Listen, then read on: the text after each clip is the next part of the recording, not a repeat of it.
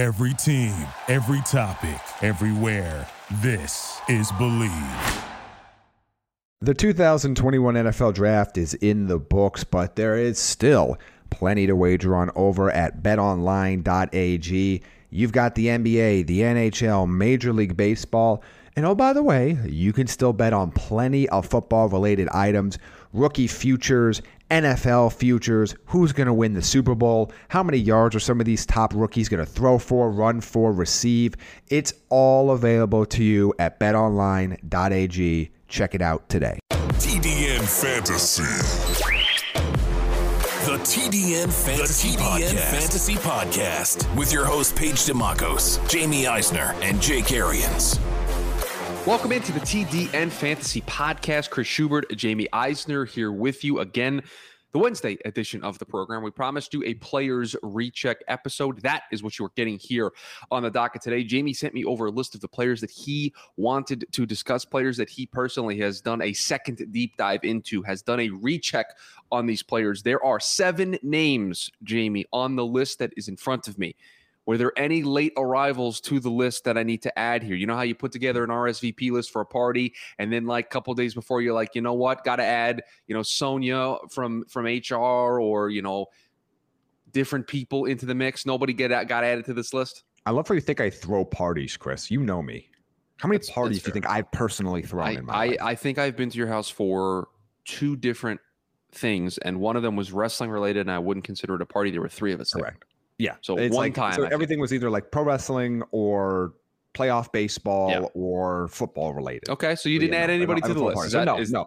I did not take any RSVPs. I did not ask them if they wanted chicken, fish, or a vegetarian option. No, I didn't do anybody bring a +1 that you added to the list? Well, I mean, I guess you could argue that there are some +1s because their addition to the list changed some rankings for others, but that's kind of reflected in the names that I sent you. So okay. I think we might as well get started. We're losing people. I can hear people going. Get to it already. Okay. So a big list here of 7 names that we're going to go through. And Jamie, can you just explain the process of how you did this and how you got to these 7 names before we maybe dive directly into them? So there were a few of these names that I've looked around the fantasy community because I try to do my first initial set of rankings and projections kind of in a vacuum. It's very easy to get influenced by what the fantasy community is saying. And right now there are more voices in the fantasy community than there have ever been. And I think that's awesome. But everybody's going to have a favorite, myself included. Everybody's going to have a player that they're just going to pound the table for that they love. Marvin Jones. And it's very easy to kind of get lost in the shuffle and get lost in the hype, especially when there starts to be like a groupthink kind of effect that happens where a lot of people in the fantasy community decide they're really in on this player. Like this is going to be the guy, which, we talked a little bit about it with a guy that we're not going to talk about today in Adam Troutman, which I think is, again, a worthy flyer, but I'm not buying into somebody that I want to leave my fantasy drafts with as my starter, unlike a lot of other people out there that are really in on him having this breakout season. It's possible, but I'm not on that train yet. So I want to kind of do these rankings in a vacuum and then put myself in a situation where I can go back and see, okay, where can I improve? What assumptions did I make, which is why I kind of keep all this logged. What assumptions did I make when I made these projections? And is there a reason to believe that assumption needs to change?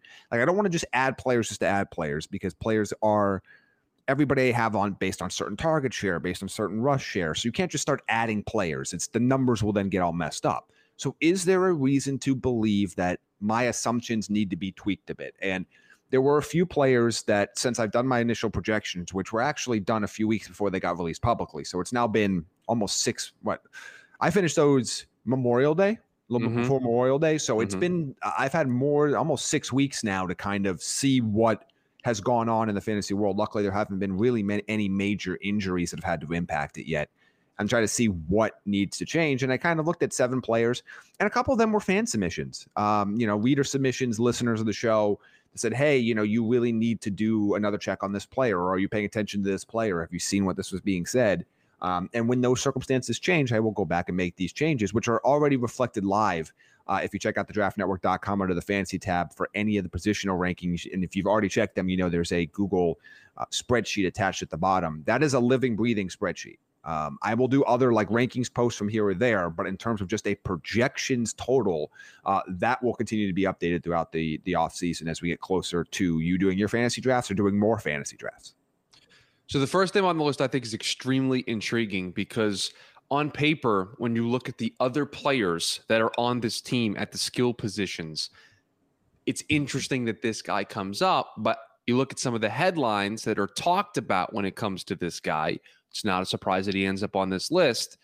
Noah Gray of the Kansas City Chiefs is the first name we have to start. And Jamie, just a very quick Google search saw a story from Travis Kelce who says Noah Gray is years ahead of being a rookie. And then another story that says Andy Reid impressed with Chiefs rookie after minicamp. So the buzz around Noah Gray is growing. Is that what has led you to do this recheck?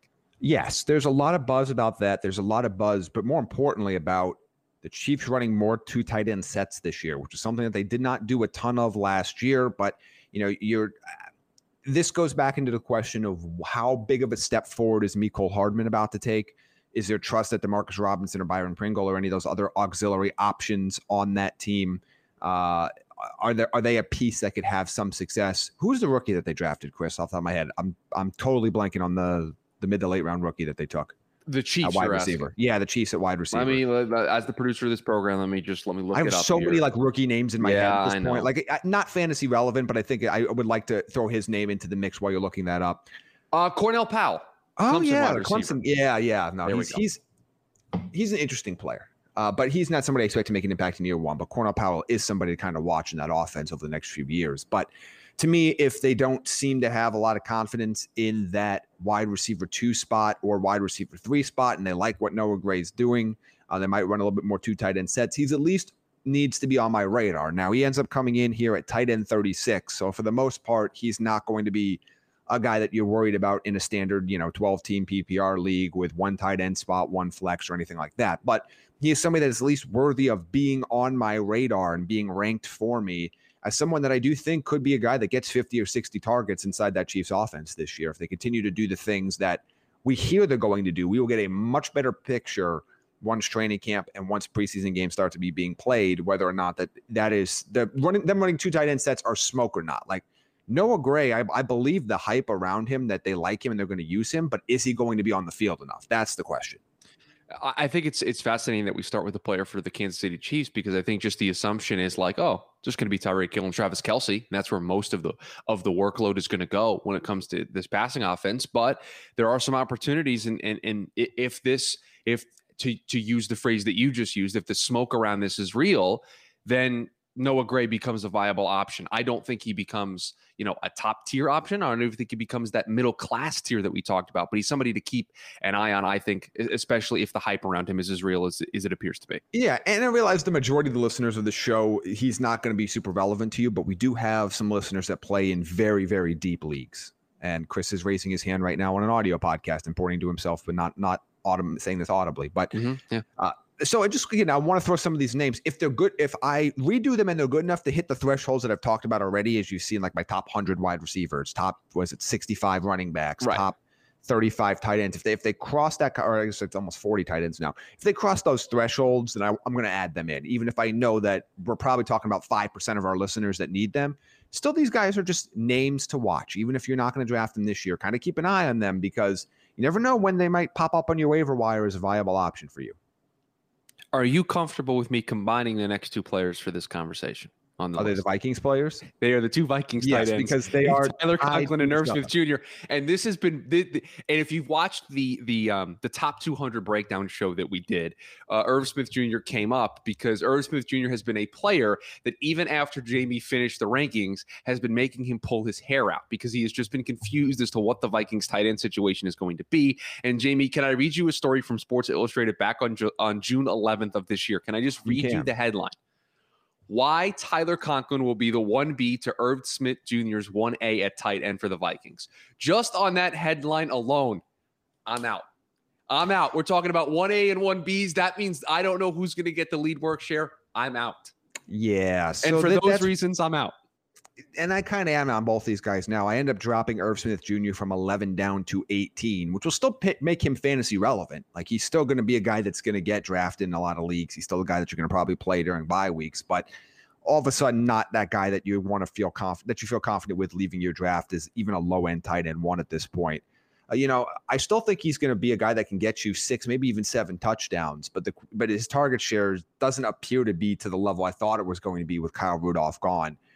Tyler Conklin's also not super relevant either. Like, he's down there at tight end 34. Like, I think he's going to be a lot better, a real life player for the Vikings and a fantasy player, because what ends up happening here, as we talked about even with the New England guys on our tight end show, there's just not that many targets to go around. And when you start splitting them like this, you really kind of hurt everybody's projections there. I still think Irv Smith Jr. is draftable, but I don't think he's somebody that now you'll be confident with as your tight end one leaving fantasy drafts. I think the frustrating thing for me was you watched, even when Kyle Rudolph was there last year, Irv Smith really started to develop into, okay, there's another option here in this offense, and they might have found the tight end for the post Kyle Rudolph era. And then Kyle Rudolph leaves, and then you start to think, okay, Irv Smith Jr., the opportunity is yours. We've cleared the path. You're going to be the guy. Yes, they still have Justin Jefferson. Yes, they still have Adam Thielen. But Jamie, Kyle Rudolph was still a major player in the offense with those two guys there last year in the way that Kirk Cousins throws the football. So you thought, okay, Irv Smith Jr., his numbers are only going to improve. Only caught 5 touchdowns last year, but only 2 in his rookie season. You saw that that's going to continue to grow. And now you have this Tyler Conklin situation, and it just kind of, I guess the phrase I'll use is, it muddies the water. It doesn't make me feel differently about Irv Smith Jr.'s talent, and that I think he can develop into a legitimate tight end and a legitimate pass-catching option to this offense. But when making these types of fantasy decisions, if the situation is murky and the waters aren't very clear, and I don't necessarily know who's going to get the lion's share of the targets, it's just a stay away from me. And it's nothing against Irv Smith Jr. We talk about stay away from players because we think they're injury risks or we don't like, their situation. This is nothing against Irv Smith Jr. It is just against that I don't know who's going to get these targets. And that's the crux of it, because nobody's questioned Irv Smith Jr.'s talent level. The thing everybody was so excited for this year was that potential increase in workload. And if that doesn't happen or only happens on a minor level, it's kind of leave Irv Smith Jr. kind of where he's been, as somebody that could pop up from here or there, a touchdown heavy tight end target that you're really just kind of pick and choose certain matchups during the season. Now, I have no reason to believe that Mike Zimmer's bluffing here. And I have no reason to believe that any of this information about Tyler Conklin's not going to end up being true. All this does to me is, like you said, Chris, is just makes both of them less fantasy relevant than before. How's another tight end? How do you feel about that? How do you feel about talking about another tight end? This is one that was inspired by Jake a little bit. Really? Gerald Everett inspired by Jake to be discussed on the show? Yeah, a little bit by Jake, a little bit by there's the way that Shane Waldron used tight ends in LA. My issue with projecting Gerald Everett is, and I like the talent of Gerald Everett, and I think there's a non-zero chance he really clicks in that offense and is somebody that finishes inside like the top 15 tight ends. Like, I think that's very doable. My concern is going to be, we haven't seen that consistency since Jimmy Graham. We have seen the tight end position as a whole in Seattle have some consistency, but those targets have kind of been split. He's still going to have some other guys there that are more traditional tight ends that might get work. Where does Gerald Everett kind of fit in the equation? Do they use him as as essentially like a wide receiver at times? Like, how are they going to use Gerald Everett? And can he stay healthy for the full season and keep that job? So he moved up for me to tight end 25. He was down closer to 30 before. I struggle with him because I can see a path, like I just said, where he's extremely successful because he's got the tools to be it. And I do think there's a void there, even with the ridiculous amount of targets that go to the top 2 options in that offense. I still think there is room for a third pass catcher to make an impact. The question is going to be, is that Everett? Is that Will Dissly? Is that Dwayne Eskridge? Like, who ends up being that player? And is it going to be something that happens on a weekly basis? Or are we going to kind of be moving targets around here and there, over yonder each week? We don't really actually know who's going to get it consistently. So I moved him up a little bit, but I still don't have him in draftable territory for a 12-team league. But Jamie, Pete Carroll believes that he's going to be a breakout player in the Seahawks offense. So I feel like you have to bump him up a little bit more just on that alone. I mean, the coach said it. I mean, why would he lie? Coaches never lie. Coaches never lie. I think that last point you made is something that I agree with a lot, is that this could be a scenario where there's a group of 3 to 4 guys that put themselves into that third pass catching option, and on a week-to-week basis, it's a different person, right? I think the 3 people on this show are huge fans of Dwayne Eskridge and where he ended up. I think we've discussed this on the show plenty of times that we like that situation for him. Maybe not necessarily year one, but more long-term, but it could show flashes in year one. And if that's the case, does he emerge as that third pass catching option, right? And I think in the beginning, it's going to be a rotating, revolving door of, oh, this week it's Gerald Everett. This week it's Will Dissly. This week it's Dwayne Eskridge, until somebody consistently shows that they're the number 3 option. And that makes it really tough to take a guy like Gerald Everett, because the floor, I think, is extremely low in that regard, right? Because you just don't know where the targets are going to go for that number 3 option. DK is going to get his. Tyler Lockett's going to get his. And so that's the tough part. A lot's going to those 2 guys. And so, I'm extremely interested to see what the Seattle offense looks like, because in the early part of the season, we let Russ cook. And when they let Russ cook, he was throwing the ball a ton. I don't know if they're going to throw the ball that much, even though that was when they were the most successful. I just don't know if they're going to throw the ball that much, and that factors in how many targets are going to be there. The Seattle offense is a little bit of an enigma for us going into the season for a couple of reasons. One, the Seattle offense from the first 8 weeks of the season was not the Seattle offense in the last 8 weeks of the season, and that goes for real life and for fantasy. And for those that didn't have any Seahawks players on your team, you might not be aware of how disastrous that split was for a lot. Ask anybody who had DK Metcalf in their league last year what happened in the back half of the season. Stop throwing the ball. Yeah. They come out this offseason and basically say that's what they want to do more of, but they did in the back half of the season. Run the ball more. Don't let Russ cook to that level that he did before. You have a new offensive coordinator that comes in that we have not seen Russell Wilson with, so we don't know how Waldron's going to operate this offense specifically for Russell Wilson, and who's actually going to has the majority of who has the last say in that offense and whatnot. So there are a little bit more questions about that offense than we would normally have, which is both positive and negative. The positive sign is there is room for somebody to be a breakout candidate. There is room for somebody to be used differently in this Seattle offense than they have used them prior to them when it was Schottenheimer there.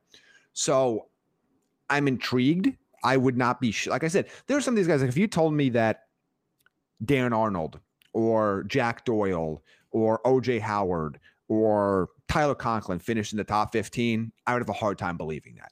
If you told me Gerald Everett did, I would have less of trouble with putting that through my mind. For whatever that's worth. That's probably not going to be draftable for most people listening to the show, but it's at least, if you're in a really deep league or in a deep best ball league, like I don't think he's the worst flyer in the world at the position if you need to take a flyer. Or some leagues still have are going to 2 tight ends. I mean, so if you were in that scenario, then he is somebody that is relevant. Can we play a game here before we move on to the next player? Okay, Jigsaw. How many times? I've never seen any of those movies. Real quick, never seen. I saw one. I got the deal. Yeah, I haven't seen one. I got the deal. I got the premise. Yeah. I'm good. I figured it out. Yeah, I'm good. I'm good. Through the first 8 games of the season, how many times? Furious, Chris. Like, have you seen the new one? Because I have not. As I get it. Fast 9. Yeah, sure, whatever it is. No, I have seen one Fast movie. I think it was like Fast 6 or 7, and I got it. Yeah, I got it. I understood the premise. I jumped into the story into the middle. Not really something that I think needs a story. It's just a bunch of cars that go really fast. But jumped into the middle. I got the premise. I'm good. Although John Cena's in this one, so you won't be able to see him, but John Cena's in this one. Okay, Russell Wilson through the first 8 games of the season. I saw John Cena in The Rock twice. I paid for that. I ain't doing. Oh, you mean in a movie? Got it. Russell Wilson through the first 8 games of the season. How many pass attempts do you think he had? I'm going to say 8 games of the season. 283. 297 for an average. Yeah, that's pretty good. That's very good. That's pretty good. Yeah. For an average of 37.1 per game. All right. Yeah. Now let's look at what I'm doing this live on the show. Always a good thing. Chris does math live. This is great audio. Well, I'm using Pro Football Reference and it adds it up for me. And you're still struggling here. The last 8 games. Yes. How many times do you think he threw the ball? 237 times. 261 for a per game average of 32.6. So 5 less attempts per game almost. Yeah.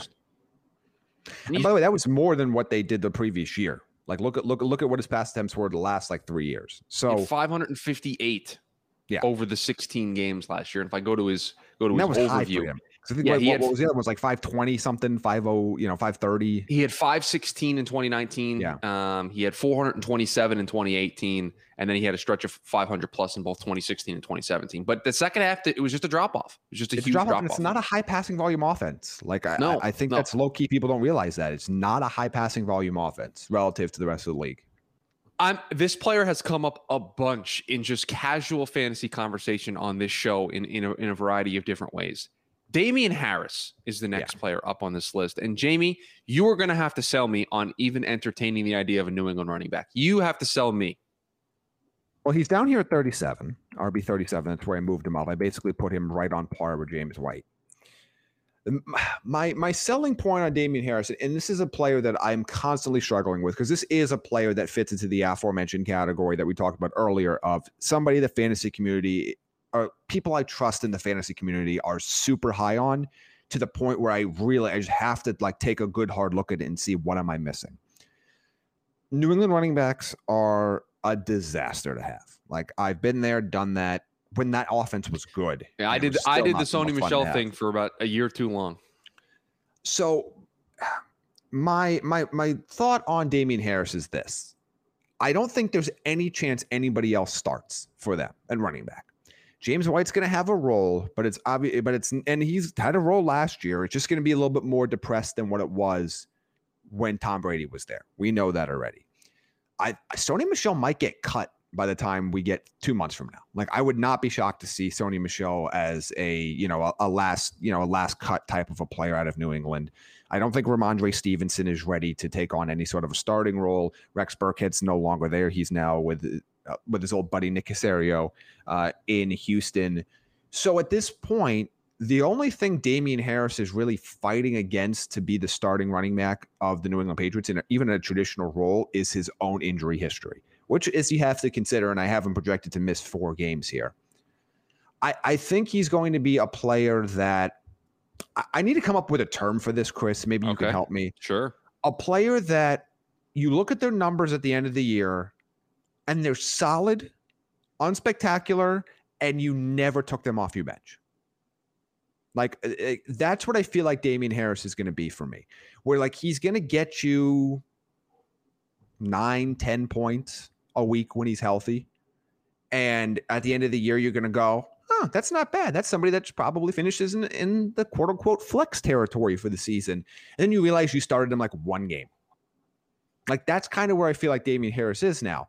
Like I don't like that offense a lot, but I do like the fact that he could get a pretty decent workload. And this is the first time we feel like there's a clear lead back in New England in terms of a traditional running back. He's not going to catch many passes, which is going to hurt in PPR leagues, but I think he could be I shouldn't say high floor, a medium floor type running back there, that especially when you're talking about guys that are ranked outside of my top 30 here. I think he's worth having on your roster. I think he's worth having on your bench. I don't know when you're going to feel super confident playing him. I think you might feel more confident if we see this offense operate under any sort of successful notion this year, because last year it was painful after week 2, after basically pretty much after that Seahawks game, the Patriots Seahawks game. It was painful watching New England's offense operate. Like I was just embarrassed to be a football fan. I was like, I hope nobody is watching this as their first NFL game, although never watch again. So I can't imagine the offense is going to be that bad again. Maybe it's going to look a lot better if and when Mac Jones takes over for Cam Newton. But look, I get it if you say I get if you don't want to deal with with New England running backs. I get it. I get if you don't want to deal with Tampa Bay running backs. Like I totally understand it's frustrating, but I do think he's somebody that's at least bye-week fill-in medium floor caliber player. And I think I had him a little bit too low now, so I moved him up to RB 37. Can I tell you what I was doing that entire time you were having that conversation? You wanted me to come up with a phrase for Damian Harris, and all I was trying to think of was like super utility bench role players in baseball that I could compare Damian Harris to, and I couldn't really think of. Corey Dickerson was the name that was just log jamming my brain. Super utility player. Corey Dickerson is not a utility player. No, I know, but that's what my brain froze up, and that's what happened. Marwin Gonzalez isn't a bad one. Here's Jonathan VR. Shout out Jonathan VR. Here's my problem with this. Okay. They drafted Ramondre Stevenson, and there's the fifth round. There's other issues with Ramondre Stevenson that I'm just going to put to the side for a moment because yes, so pure football conversation. We're just going to look at this from a fantasy football perspective, and I feel like I just need to make that clear when we have this conversation because that other stuff is important, but I'm just going to focus on the fantasy conversation here. They're going to use him. He's extremely talented. We've talked about him on this show, how talented we think he is as a running back. Jake loves him. This is the talent. They're going to use him. And you look at Damian Harris's numbers, and I'm unimpressed with his ability to catch the ball out of the backfield. Ball's not thrown to him a bunch. Now, maybe when Mac Jones takes over this offense, because I think we all think that's going to be the case at some point during the season, maybe he checks down a little bit more. Maybe he uses the running back more, and maybe that's what McDaniels does. He incorporates the running back more into the passing offense, and that's where you can get more touches that way. I'm just extremely skeptical of a Bill Belichick offense all of a sudden having one main back and them going for a whole season that way. I just am. No, I agree. And when I say main back, I mean first and second down. Yes. Like that's what I mean. But I don't think Ramondre Stevenson's a major threat to Damian Harris, at least until December. Like I don't think that's going to happen now, unless Damian Harris gets hurt, which again, very possible. So again, we're talking RB37 here. I'm not saying rush out and draft him. I'm just saying I was a little bit low on him before, and I wanted to kind of boost him up a little bit. Two more players on the list here. This one's going to hurt Jamie a little bit. James Robinson's on the list. I want this one. I still don't like where I have him ranked. I moved him up. So where did you move him to? 42. So he's RB 42. Yeah, I moved him up between like Kenyon Drake and Jamal Williams. A guy who was as good as he was a year ago. Undrafted, free agent. I know. Well, remember where I had him at the end of the season, Chris? Remember where I mocked him? Like fifth or sixth overall or whatever? Yeah, you had him as a top 10 player. To cut his knees out. I mean, they drafted third down back Travis Etienne. So Travis Etienne is gonna be the guy. The question's going to be how much rushing work does James Robinson get? And like I still gave him a pretty solid workload. Like I still giving him right now. I have him at about 160 touches. Like that's not nothing. So so I guess my question for you would be is like you clearly don't feel comfortable giving him more workload considering the situation. I bumped him up a little bit. But I don't feel comfortable. I still think Travis Etienne, even if he starts a little bit slower, I still think he's going to build up to be that role. They didn't spend a top 25 pick on Travis Etienne to have him be a wide receiver in a room with plenty of quality wide receivers. Hold on, I'll find some quotes here. I've been doing it for everybody else. A third down back is an every down back when you're as bad as the Jaguars. Wow. I don't think you're wrong, but wow. Print that on a t-shirt.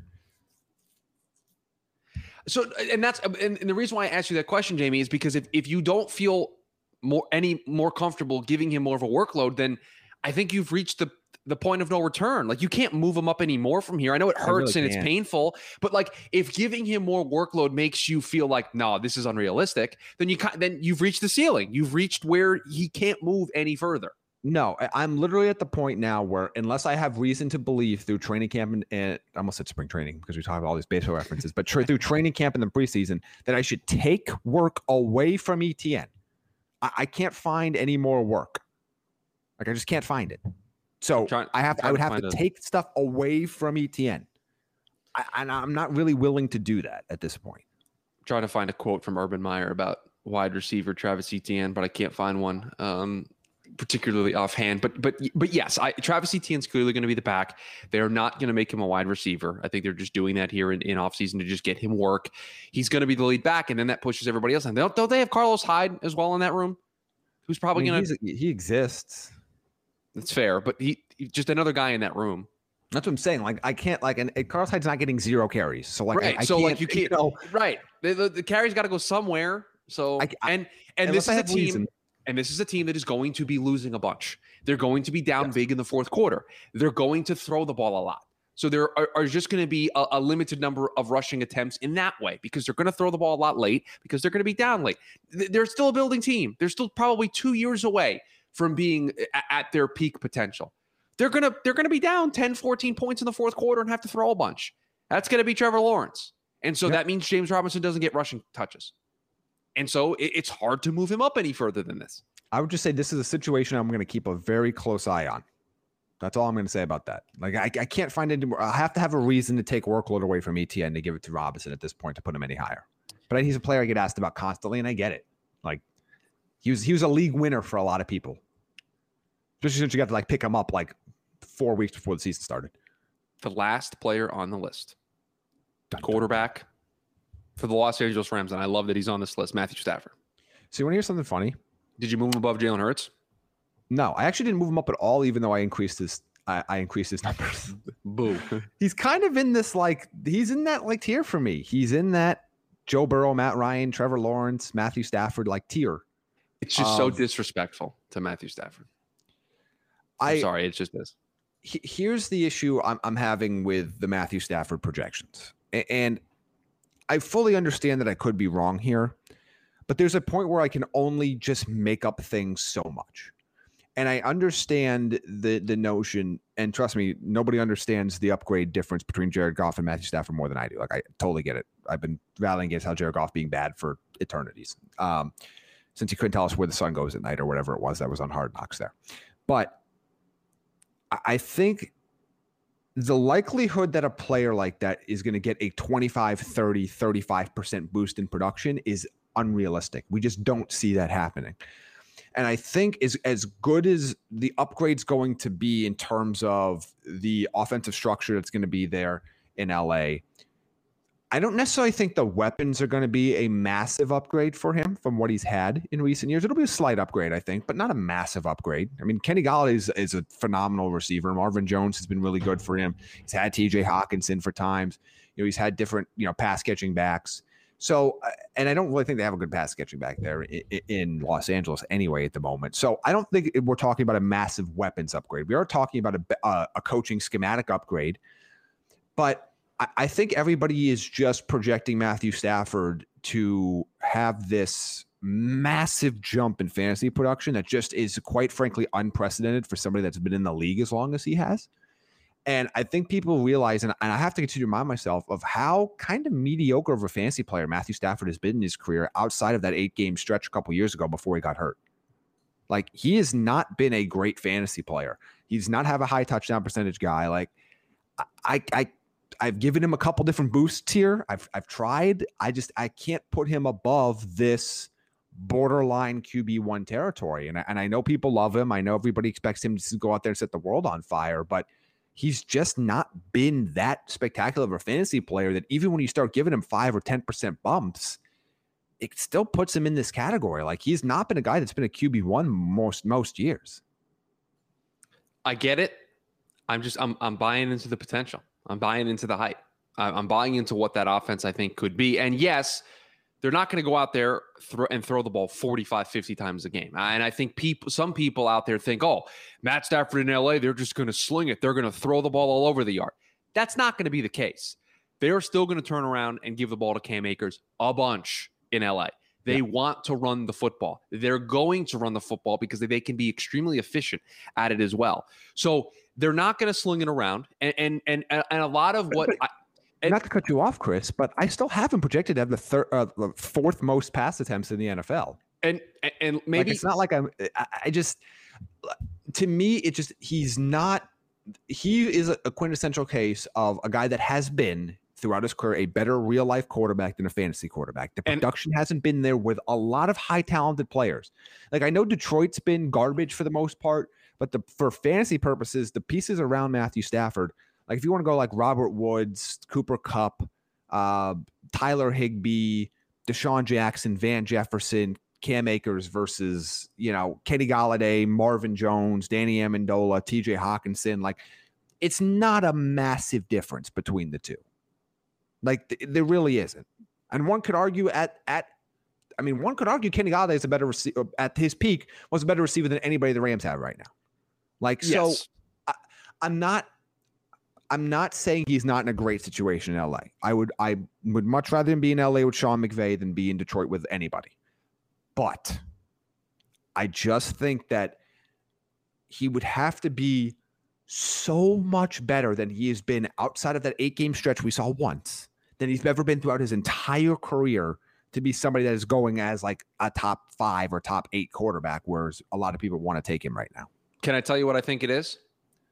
When we think of partially, but when we think of Matt Stafford and we think of the career he's had in Detroit, we think of all of the crazy second halves and crazy fourth quarters that he has had as a real life quarterback to put Detroit in these miraculous situations where they're driving, with 1 minute to go to make a big comeback, right? They spot the other team 21 points in the first half and they make a roaring comeback to give themselves a chance, right? Everybody remembers Matt Stafford in his rookie season with the separated shoulder going back out there to throw a touchdown to win the game, right? That's what they think of Matt Stafford. So now people think, oh my gosh, he's going to a better team, a more well-run team, a more talented team. He's now going to completely unlock all of that potential over the course of all four quarters. That's what people think, and they're letting the real-life second-half version of Matt Stafford bleed over into what they think he's going to be as a fantasy quarterback in LA. That's what they think.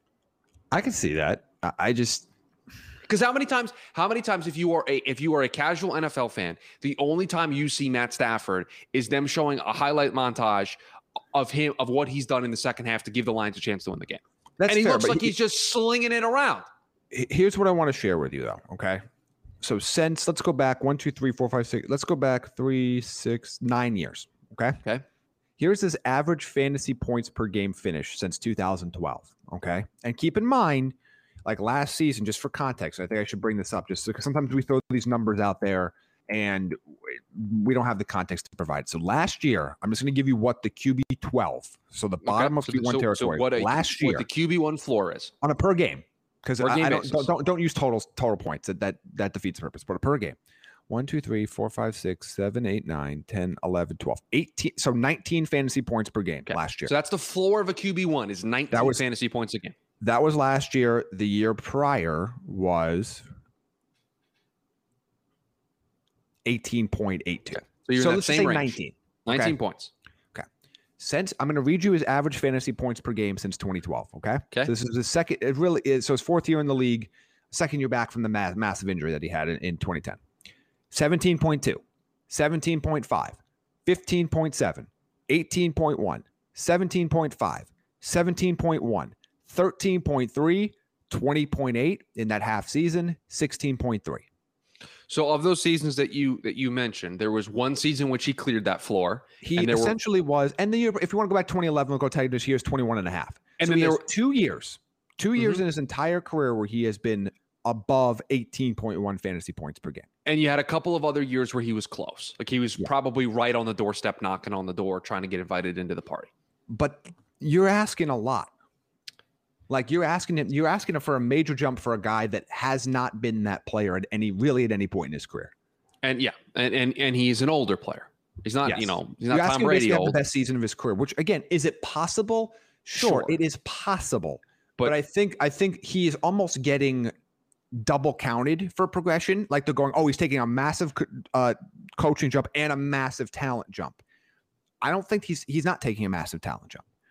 So and he's a guy that I don't know. It just, to me, I'm not going to be the one that pays full price for Matthew Stafford to have a season he has literally never had in his career that he's been in the NFL, 13 years now? Yeah. 12 years. And it's 12 fair. years. It's fair. 13, I believe. I'm just extremely excited about the potential of what he looks like in that offense. I'm excited. Yes, I would pay a premium for that team. So. I'm just again, I don't know what is he going to be. Is he? I have him as, pushing 4,800 yards and 30 touchdowns. Like, I'm not projecting a bad season from him. I just don't think he's going to be this fantasy star. And obviously, he doesn't have any of the rushing upside of some of these other guys. But I just don't think he's going to be in this like 35 to 40 touchdown range. If he is, it changes the equation. I don't think that's where he's going to end up being. That's it. Player rechecks in the books. Jamie, everybody can find all of these projections and the individual positions and the individual rankings over at thedraftnetwork.com. But where can they follow you on social media? You can follow me at Jamie Eisner on Twitter, at Jamie Eisner TDN on Instagram. And I got one last final thought here, Chris. A player that I'm still going to keep an eye on, and I've mentioned it before, but I continue hearing things from people I trust that are connected to Denver to just pay closer attention to Javonte Williams. That's all I'm hearing. Love to see it. As we get closer to trade, let's see what happens when we get to training camp and we get to preseason, everything operates. But I've been hesitant to move my Javonte Williams, Melvin Gordon rankings, but it's something I am keeping a very, very close eye on for those that have asked. You can follow me on Twitter at Shoe Radio, SCHU Radio. Make sure you follow the show on Twitter at TDN Fantasy. A lot of good Twitter content going up there as well. That's going to do it for us this week. We'll be back regularly scheduled programming Monday, Wednesday. Next week, we get back on track to continue the month of July. Everyone have a great rest of your week. We'll talk to you on Monday. Thank you for listening to Believe. You can show support to your host by subscribing to the show and giving us a 5-star rating on your preferred platform.